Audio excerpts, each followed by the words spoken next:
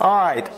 Tonight we wrap up our look at what it means to be baptized in the Holy Spirit and filled with the Holy Spirit. And we're going to be talking about filling of the Holy Spirit tonight. But we've given out a couple handouts, and so I've got a couple leftovers. This is the list that compares baptism and filling of the Holy Spirit. I have a couple of those. They might have needed that. And I have one more I'll give you at the end tonight because, you know, if things go like they usually go, we won't get done. And so that way you'll have it. I know, I appreciate that. Let's pick up. We started week one and we talked for 3 weeks about the baptism of the Holy Spirit. And we talked about how important it is to make sure that as we take a look at the way our lives work, that we make sure we understand that we become people of the Word. In other words, what God's Word says is where we have to get the answers to these kind of questions, where we have to get our understanding from. And so in religious circles, I said that Satan loves to elevate things to the same level of Scripture. And one of the things that he has been very, very good at is elevating what we call experience. And so people will say, you know, well, I've had this experience, and so this has got to be right. Well, no, you might have just had an experience. It may not necessarily be right, and it's never right if it doesn't line up with God's Word. It's your experience. Okay, that's fine. But the question always, with any religious experience, is does it line up with God's Word? It is that simple, and it is that complicated. And to understand God's Word, you interpret God's Word in light of God's Word. In other words, you take the Bible as a total package and you look and you have to do some cross-referencing and you have to really dig in sometimes. And so we live in a world where bad theology really is very prevalent within the walls of the church. You know, in the tribe that I have grown up in Southern Baptist, we have done our best to mess things up theologically, and we're continuing to still do a great job at that. And so those battles continue on. But every denomination is that way. It's not, we haven't cornered the market on that. We're just the biggest. But we gave you this definition, and this comes out of God's Word as far as, you know, what we see about the baptism of the Holy Spirit. It's the working of God by which the trusting, believing sinner is placed into the body of Christ by the Holy Spirit at the very moment of their conversion. All that simply means is that when you come to know Christ, you are baptized in the Holy Spirit. You get all the Holy Spirit you're going to get when He shows up. We looked at that. We've talked about that for 3 weeks. We even looked last week at one of those outlier passages where people will use that to debate, you know, and it's out of the book of Acts of okay, but what does this mean? You know, and think they've got it's a gotcha moment. And it's not a gotcha moment. It's easily explained, and we did that last week. But now, tonight, we talk about the filling or the indwelling of the Spirit. And this is a continuous work of the Spirit and is focused on His presence in the follower. In other words, once the Holy Spirit lives in you, you then will go through moments in your life where you will have that second filling, that third filling, that fourth filling. What is happening in that moment? Did the Spirit leave and come back? No. It just means in those moments, think of it as the Spirit being unleashed in your life. We said it this way a few weeks ago. When you become a follower of Jesus Christ, the Holy Spirit living in you is standard. It's standard. It's your standard operating procedure. I mean, it is your what you get. I mean, that's what happens. And so, the filling of the Spirit is an ongoing process, and there have been many of you in this room who have felt the Holy Spirit work in your life in powerful ways at different times, and then other times where not so much. and so that is the ongoing quest of what it means to be a follower in some ways. Last week I asked the question, why do we need to be filled with the Holy Spirit? And I went through a couple of passages real quick that basically laid out the fact that the Bible tells us to do things that really, if we're left to our own devices, we can't do by ourselves. I read to you Ephesians 4:2 where it says, be completely humble and gentle. I can't do that. Amen. Ain't gonna happen. You know, if I get the humble right, it's not going to be gentle. And if I'm gentle, I ain't going to be humble about it. I'm gentle, look at me. 1 Thessalonians 5:16 through 18 says this, rejoice always, pray without ceasing, and everything give thanks. Well, if I was praying without ceasing, I couldn't really talk right now, could I? Couldn't happen. How do I do that? How can I pray and talk at the same time? Can't do it. Can't multitask. I'm not really good at that. So again, how am I going to achieve that? Can't happen, yet the Bible tells me I'm supposed to do it. Have a problem, right? 2 Corinthians 10:5 says, take captive every thought to make it obedient to Christ. You ever have a wacky thought? You make it obedient to Jesus? If not, you sinner, why not? I can't do that. I mean, I got, I'm good for at least a dozen wacky thoughts a day. Now, again, I sometimes I enjoy them. I'll just be honest with you. It's, sin and wacky thoughts can, I don't know, every thought, that's what the Bible says, take every thought and make it captive. How in the world do you do that? Matthew 5:44 says, do good to those who hate you and pray for those who spitefully use you and persecute you. Well, yeah, right. That's going to happen. I mean, I'm good at that. So in other words, this answers the question. I'm commanded in the Bible to do some things that I just can't do. I can't measure up, which means that the Holy Spirit has to do some work in me, and that's where we pick up. And so, if we're going to live at this next level, if we're going to be this follower of Jesus, if we're going to be this best version of ourselves, we have to allow the Spirit to work and have the place that He wants in our life. We got the Holy Spirit when we came to know Christ. So we've been baptized in the Spirit. He's there. So is He working? And that becomes the real issue. How do we allow Him to work? I said that there are people who come to church, and there's different groups. First, there are those who come to church who don't know the Lord at all. Okay, they are lost. We use the word lost in church life. Pagan is a word we like to use because it sounds mean. You're pagan. Pagan. I started calling them missing a few years ago. I felt like we ought to put their pictures on milk cartons. They're just missing. They're just not where they belong. They're creating the image of God, but they don't belong to God, so they're missing. Let's put them on a milk carton and just be done with it. Because we need to get them back. So but they don't know, this Holy Spirit doesn't live in them. That's one group that comes. The second group that comes are people who are Christians. The Holy Spirit lives within them, but they've never given the Holy Spirit control over their life. The Bible would talk about them and maybe call them carnal. And carnal Christians really are a thing. Paul dealt with that. Basically, it means that someone who knows enough, belongs to God, but really isn't allowing God to do what they need to do. And some people get mad about that. They go, well, they don't really know God. Well, they just don't know Him very well. Well, they ought to be living better. Well, yes, I completely agree. But, I didn't create the categories, and it's God's problem to sort them out, so carnal it is, which means, and here's, good thing y'all are here on Wednesday night because I'm not talking about you. But I've been doing church a long, long time. I would venture to say there are a whole lot of carnal believers that go to church and not a whole lot happens in their life. Now, again, not talking about you. You're here on Wednesday night. You're spiritual. You're no spiritual law. Matter of fact, when you walk out of here, white smoke will be coming out of the top of the roof because God's been pressing. That's Pete's fog machine. Huh? Oh, yeah, that's your fog machine, Pete. That's a fog smoke out. And to see, that's the great thing. When you come out here on Face the Fear nights, you see that white smoke come. We're a Catholic event. We're just picking new popes out there. That's all we're doing. Huh? I got a hat. It's my pope hat. I'm a pope sickle. Anyway, then the third group that comes on a Sunday, they have consciously, knowingly, willingly given their lives over to the Holy Spirit's control. They live every day with the knowledge that there is a power within them that comes from somewhere that's not their own creation. They're energized by something that is deeper than anything they can muster on their own.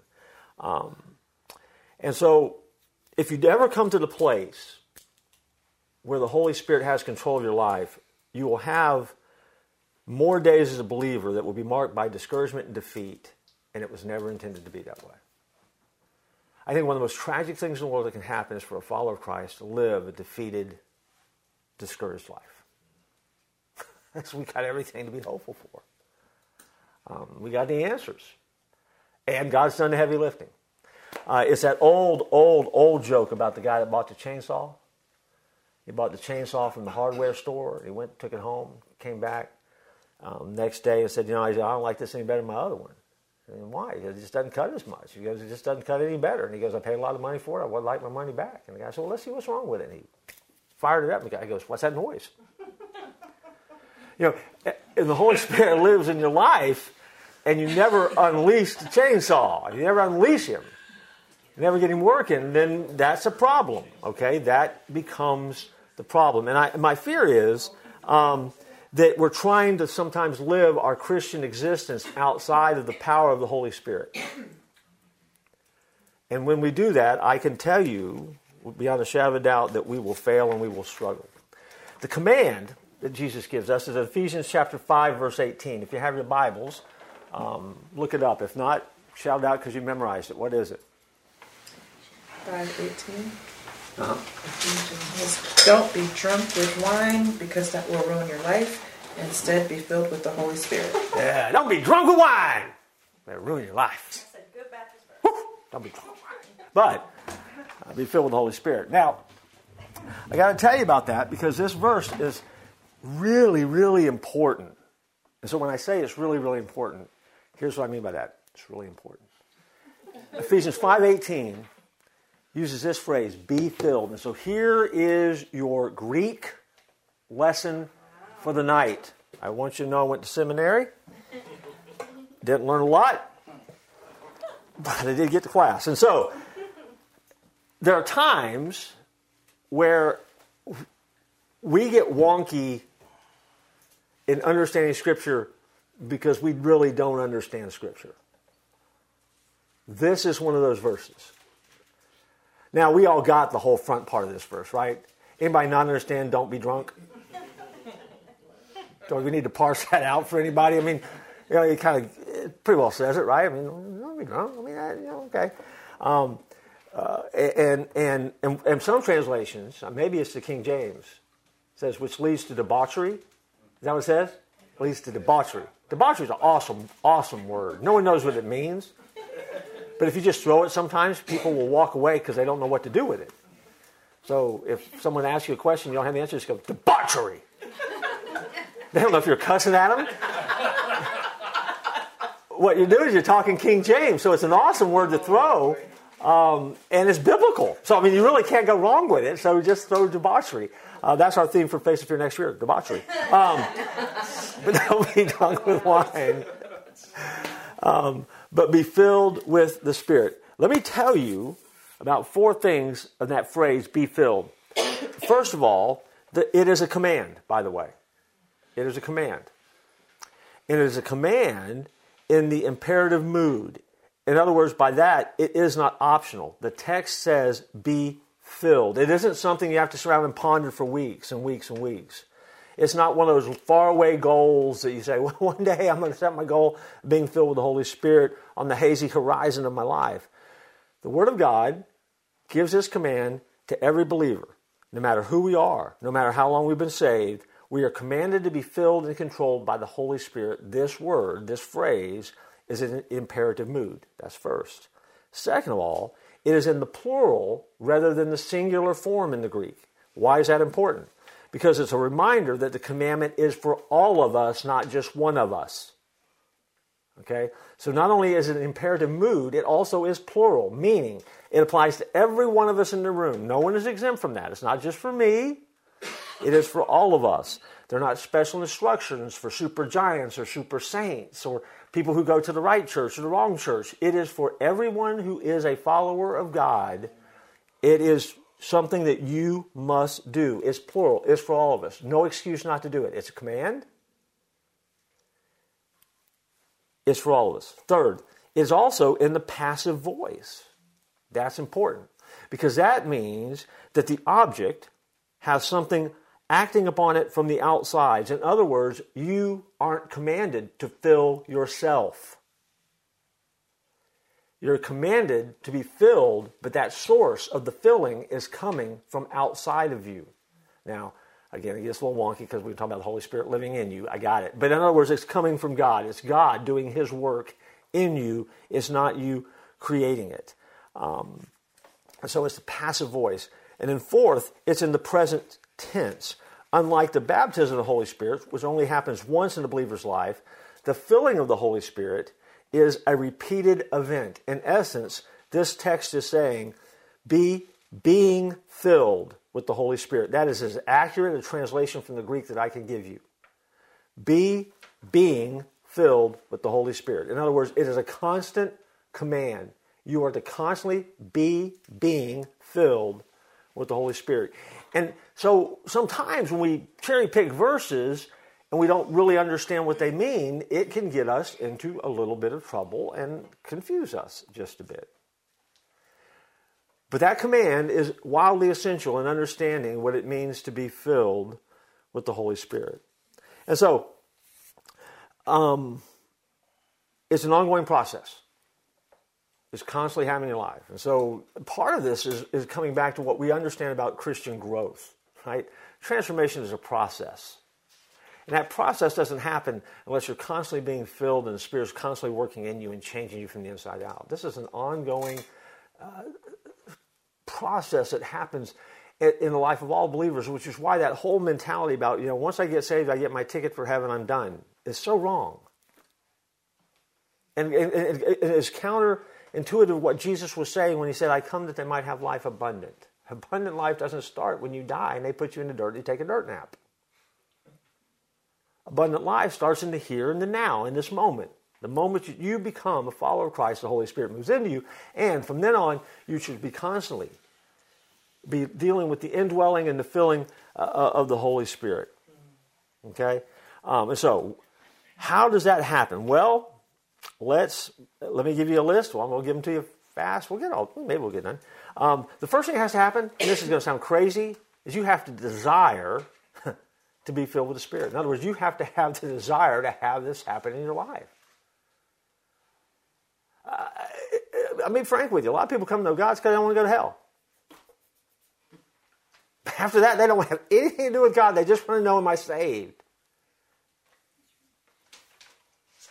Saving you is the easy part.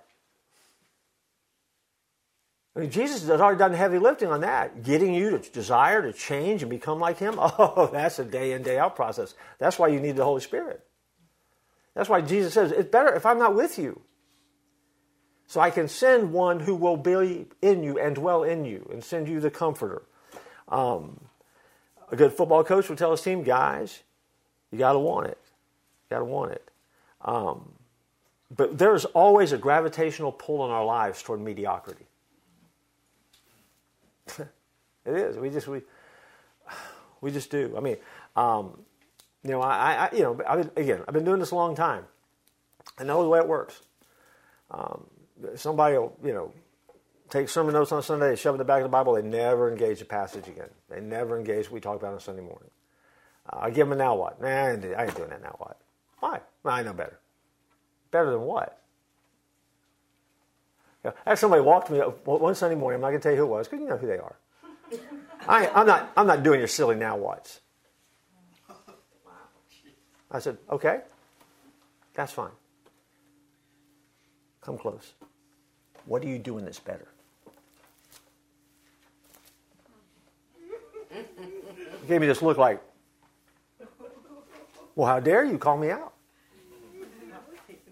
I'm like, well, I'm waiting. They didn't have an answer. I said, well, I guess y'all do now what then? And I just went on to the next person. I mean, I just like, I can tap dance with anybody. And so, there has to be a desire to get it right. Here's Sorry I said that. I know. I wasn't going to say it was you, but since we're going to back the bus up and back over to you again, it really wasn't David. Wasn't David Bauer. He asked me something else, but I'm not going to tell you what it is. But some people, they just don't want it. They just don't want it. It's that whole, I have a nickel's worth of God, please. don't give me too much. Don't get too serious about God and His Holy Spirit working in my life. But I might get wacky. I mean, I could jump a pew. We don't have pews here. I might raise my hands and worship. Wouldn't that be odd? For some, you ever watch somebody watch and worship and the Spirit's starting to move on them, but they've never been in the habit of singing and lifting their hands and praising God. It's almost like that they've got like a arm wrestling match going on.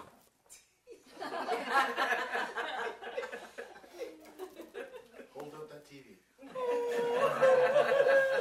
I mean, it's the craziest thing in the world to watch somebody do that. And you don't have to do it, by the way. This don't make you any closer to God. This don't make you any closer to God. This means touchdown if you're a Dolphin fan. But you gotta want it though. You gotta want it. And if you desire, and here's what I know: if you desire to know God, I'm a better preacher. I don't have to work as hard because you're already coming in wanting whatever God has for you that day. Michael doesn't have to pick a better song list. Because you're going to encounter God through whatever song Notre Dame Band uses on that Sunday, if you desire it. But you can sit there like a bullfrog and just, cross your arms and be puffed up and look like you've just been drinking vinegar. And you know what? I'm not going to do it. You can't make me. Well, praise God, you're going to be on the back row. I've often prayed for folks like that. You guys won't remember this. This dates me. But if you're a music fan, you're going to know. You've heard the name Leon Pattilla? He's had a song, Dance Children Dance. There are some people that I cannot wait to get to heaven and stand next to them when Leon Pattilla starts singing Dance Children Dance and go, okay, let me see it now. See, I waited all your earthly life to see it. I want to see it now. Because they're going to do it. They're going to dance when they get there. Might as well, move a little bit now. But we get careless with the things of God. And so the desire, right? It starts with a holy hunger. And if you don't have a holy hunger in your heart, then you're never going to move to a different level spiritually. And that's where most people bog down, because the truth of the matter is they don't have a holy hunger in their heart for the things of God. John 7, 37 through 39, we started with this verse. Can you feel, when you hear this verse, just listen to this verse, and feel the words that vibrated that hot in the air on that hot afternoon in Jerusalem. On that last day, that great day of the feast, Jesus stood up and cried out, saying, if anyone thirst, let him come to me and drink. He who believes in me, as the scripture said, out of his heart will flow rivers of living water. But he spoke this concerning the Spirit, whom those believing in him would receive, for the Holy Spirit wasn't yet given, because Jesus was not yet glorified. The invitation Jesus gave that day, they didn't even understand. He said, if anyone thirst. Man, if you are thirsty, if you desire it, if you want it, it's yours. Psalm 42:2 says, my soul thirsts for God, for the living God. When shall I come and appear before God? If you desire it, it can happen. Now you say, well, you're just hammering this first point, right? Yeah, I am. Because this is the one that most of us can't get over. We just don't want it. You go back to athletics. You guys know I ran track. I was, and I've told you this before, I was not the most talented guy out there, but I wanted it more than anybody else. I was the first one at practice. I was the last one to leave practice. Nobody wanted it more than me. I wanted it so bad I could taste it. And if I didn't win, if I didn't get it, I was mad. Not at the world, mad at me. Because I knew when I walked off the track there was something more I could have done. There was another drill I could have done. There was another moment that I could have done something else. There was something else that I had to own and be responsible for because I wanted this that badly. Yeah, I desire it. I'm going to give you a gift tonight. I'm going to give it to you, and I want you to share it with other people.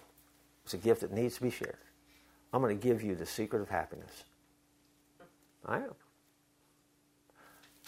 You meet people all the time. What do you want? I want to be happy. Don't you know people that want that? They want that in their life. I'm going to give you the secret of happiness. As a pastor, I've had people come to me and say, Jeff, I want to get that place in my Christian life where I would be happy. Jesus actually gave us the answer to that question. So it's not really a secret, but it's just kind of a secret because we're just too dumb to understand what he's saying. Jesus gave us the secret to happiness. He says you'll be happy when you hunger and thirst for righteousness. When you hunger and thirst for righteousness, and you have that holy hunger, you will make discoveries in your life, and you'll get up every day looking for the things that God is doing. You will be happy. You want to know how I can guarantee you won't be happy? Don't hunger and thirst for righteousness. You ever meet somebody, I'm just so unhappy. You know why? See, you think it's circumstances. No. It's a hunger problem. It's a thirst problem. And at the end of the day, when you start cutting through all of the layers of the gunk and the junk that people carry in their life, that's where you end up. And so, I've given you the secret of happiness. Actually, Jesus did. I was just sharing it with you. Second thing, dedicate yourself fully to Christ. If you want to be filled, you've got to start with desire. But if you want him to control your life, you've got to dedicate yourself completely to following him. No strings attached. Do you want to be the version of you that God created you to be? Or do you want to create yourself in the image of some other version that you have seen, that someone has told you about, that you have looked at, that you've seen on television, that the culture has told you, that some friend told you about? Or do you want to be the best version of you, the version that you were created to be? To get there, you have to dedicate yourself fully to Jesus. If not, you are wide open for anything and everything that anyone will suggest to you. And don't kid yourself, it happens in our culture all the time right now. It's one of those things that we are battling the culture, and we're going to continue to battle in the culture, because until you dedicate yourself to becoming the best version of you, and you let Jesus be the standard for that, you're never going to find the fulfillment and joy that you need.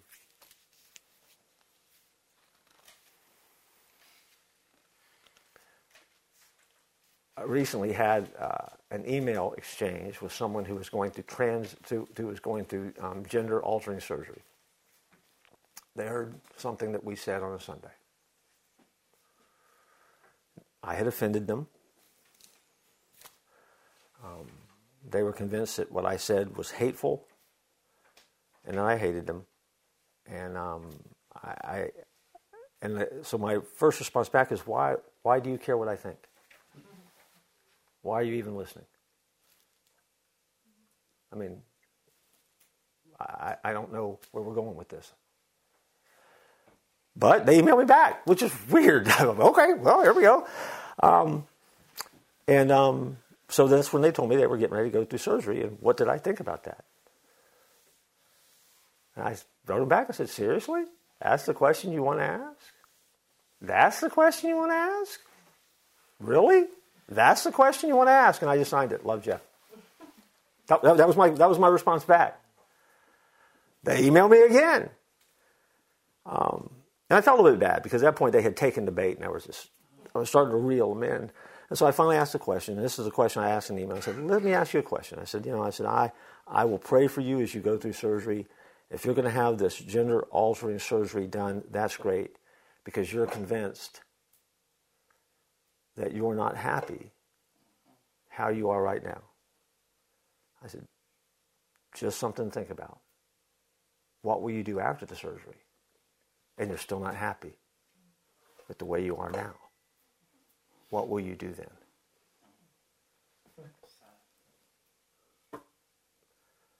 I haven't heard back. Don't know if I will. But it's not a question, because here's the problem. I know that trapped within my body, I'm not how I'm supposed to be. Well, you figure that out on your own? Okay? And so, if you change and become something different, you were smart enough to do that on your own? You were smart enough to figure out something that God couldn't have? And you're wondering why there's no fulfillment and no joy and no peace and no security. And it's heartbreaking and it's heart-wrenching. But at the end of the day, here's what I know based on the email. No one in this person's world loved them enough to ask them the question that I asked them that they won't now write me back on. Nobody. Everybody around them encouraged them, cheered for them, made sure they had friends and support groups around them. But no one loved them enough to ask them a question. And it's not a tough question. See, because you have to decide, what do you desire? If you're a follower, if you're a Christian, the Holy Spirit lives in you. Do you desire to be the best version of the person that God created you to be and has written the script for you? If you desire that, then you look in the mirror and you take inventory of the standard package that God has given you. And that becomes your starting point. And that person looking back at you then is the person that God has said, this is where you are, this is how you start, this is what you become. And he says, trust me. Trust me. And so, for the Spirit to be filled with the Spirit, you have to desire. And then you have to depend daily on the Spirit. Galatians 5:16 says, walk in the Spirit and you shall not fulfill the lust of the flesh. Well, what does it mean to walk in the Spirit? Well, think about it. When you walk, you put your leg on one leg and then the next leg, right? I mean, you have to kind of put one foot in front of the other. Step. And when you put your weight on the one foot, you're depending upon that to hold you, right? And then you take the next step. And so when you walk in the Spirit, then you are depending each step that God is there and He is going to support you and He is going to catch you and He's going to be there when you put your foot down. And then you take the next step. See, so walking in the Spirit means that you then will depend on Him to get you where you need to be, and each step of the way that He's going to be there and be involved and be around you and do what He needs to do. And so, when you do that, then all of a sudden you find out that you are engaged in becoming something that is bigger and even better than you ever thought you could be. And so, you want to depend on Him every day. That means you don't want to quench the Spirit. You don't want to grieve the Holy Spirit. You know, that's a whole different kind of conversation we could have later on, but we're not going to have it tonight. And then now let me give you a rapid fire list and we'll be done. Because if you will do this, if you will do those things that we just said, and allow that to start happening in your life, then all of a sudden, there are consequences or things that will happen in your world because you are being filled with the Spirit. Here they are. There will be a different way of speaking. In other words, Colossians 3:16 says we speak to others in psalms and hymns and spiritual songs. It is outward. It's directed toward others. There is something about us. We begin dealing with other people differently because the Spirit is moving and filling us and living within us. There's a different way of singing. In other words, Scripture says you're going to be singing and making melody in your heart. Did you know that one of the unique things about the church, the Christian church, and you can check this out if you want to, but there's a uniqueness about the Christian church because we are the most singing group of people on the face of the planet. Ever talk to somebody who's come out of a cult? They come to know Christ and join the church? You know what they don't do in a cult? They don't sing. They don't sing. What's an atheist hymn? What's the Steve Martin song? Atheists ain't got no songs, right? Atheists ain't got no songs. They got nothing to sing about. But I mean, we are by nature designed to worship and praise, and so the singing is a part of who we are. And when you are Spirit-filled, you have joy in your heart, and you worship God. Psalm 92 reminds us of that again. There's a different way of giving thanks.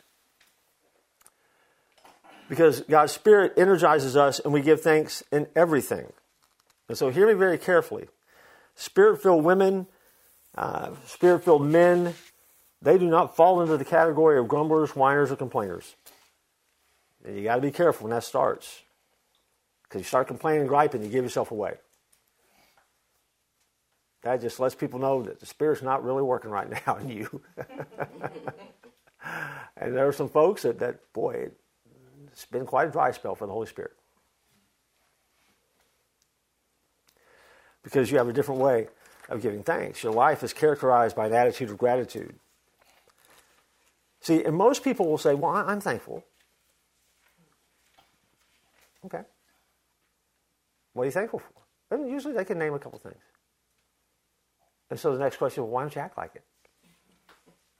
See, when you're thankful, the focus isn't always on what you don't have. When you're thankful, it's not what you're missing. And when you're thankful, it's an attitude of just taking inventory of what's there. You know. Was that you? Wait to see what it Okay. It's being thankful.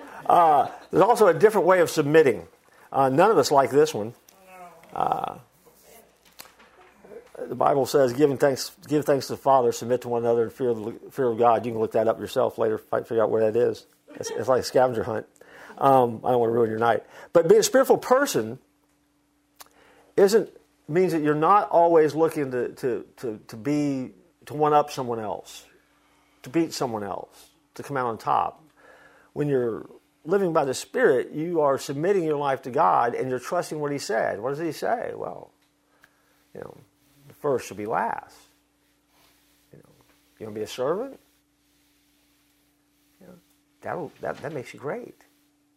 I mean, it is that refocusing of what it is that you do and why it is that you're doing it and allowing it to happen. We're getting ready to do Face of Fear. A lot of work goes on behind the scenes. A lot of work of sweat, equity goes into making the 4 nights happen. And it will be, I think we might get a break with the weather. It might be cool, but we're going to sweat. We're going to laugh. We're going to cut up. We're going to be tired. And we're going to drink water. And we're going to think, oh my gosh, I'm too old for this. I mean, and we're going to think all these kind of things. And it's a repeated process. But at the end of the day, there's going to be, and it will happen in the next few weeks, and it's going to happen in the next couple of months, and all of a sudden we're going to start hearing back from people. I came to your silly little spook event, and then I got to know Jesus. That's why we did it. Here's the deal. This is my favorite time of year and my most tired time of year because, I can't tell you how many nights I leave the woods or leave where we're at, and I go home and think, man, it would be easier not to do this. Saturday night. I said with a group of pastors about 3 weeks ago, and they asked what we were doing, and I'm listening to what they're doing. I'm like, you guys ain't doing nothing. You guys hiring? Yeah. Put my resume under the windshield wipers everywhere on the way out. I'm like, you guys do nothing. You guys do nothing. But we submit and we do what He says because see, and if you've ever been through premarital counseling with me, we talk about submission. But there was an old story about a preacher who got carried away on that topic one Sunday morning in church and started telling, the women in the church they need to pay attention to what the Bible says, start submitting in the right way to their men. And they need to submit. And when the guy got home after church, he was kind of full of what the preacher had said. And he looked at his wife and he sat down in the living room and he said, and I quote, "Woman, I got to talk to you. Because here I'm the boss. And you are nothing." Got that? And she stood up and looked back at him and said, big deal. You're the boss over nothing. And walked out of the room. She heard what he said, right? And so, but at the end of the day, and they didn't talk about submission ever again. But at the end of the day, that's not what that's not what it's about. It's about allowing yourself to fall into the lordship of Christ and submitting to him. And there's also then a different way of serving. You look for opportunities to serve, and you serve out of the fullness of what God has done and how he works. And so, I know that you will not remember all that. I know that I said it fast, so I have you another handout for you. The last handout tonight is called Fill Her Up. It's the last one of the series. Ghost Adventures is now done. So add this to the list of stuff that we've talked about when we talked about Ghost. Why don't you do the now watch? Anyway, and so we have now kind of added another dimension to the Holy Spirit study or library that we've done. Okay? All right, let's pray and get out of here. I know that the kids will be back from taking pictures, and I'm going to walk in the woods and see how dark it is and take inventory one more time before I go home tonight. Let's pray. God, you are you're good. And I don't even really know how to express what it means to know that you live in me.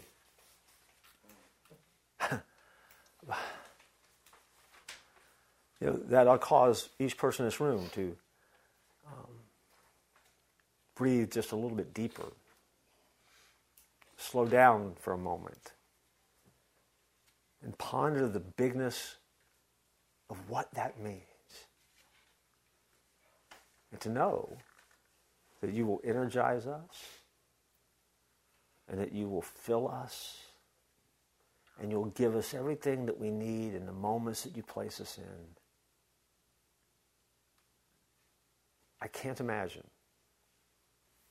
trying to live life any other way. And for that, we just say thanks. Thanks. It's not a game. It's not about what brand of church you like. As Ken told us Sunday, it's what the Word says. The Word don't lie. And there's a reality to our life that makes us different. And we thank you for that. In Jesus' name, amen.